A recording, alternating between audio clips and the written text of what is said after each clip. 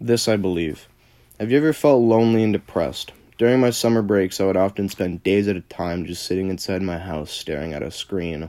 This was either because my friends were out of town for a while, or because I simply didn't have the motivation to do much of anything.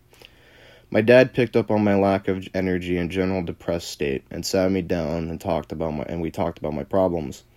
Because of this, I believe opening up to trusted friends and family will help with your social issues and depression. Summer break before my junior year of high school, my summer depression was greater than usual, likely due to COVID and the lockdowns. I was visibly drained and lived like a sloth, moving from my bed to desk and sitting for hours on end staring at a computer screen. Because of the quarantine, there was even less to do in an otherwise boring rural town. With the lockdowns and my sedentary habits, I had started to gain more weight, leading my self-esteem to plummet. My dad, who always had my interests in mind, sat me down at the kitchen table and asked if I was feeling okay. Normally, I would lie and say something like, "Yeah, I'm fine," despite being visibly not fine. This time, however, I decided enough was enough and told my dad what was wrong.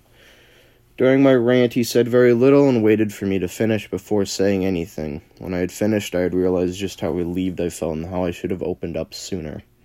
After this conversation with my dad, I began to open up with him more and engage in casual conversations rather than hiding away in my room. These conversations would spark from either talking about a writing assignment I was doing or current events and would roll into politics and general beliefs, and gave me the perspective of an older person who's seen and lived much more. Even if my father didn't have the answers to questions I had about either myself or the world, he always gave it his best shot at answering my questions and giving advice.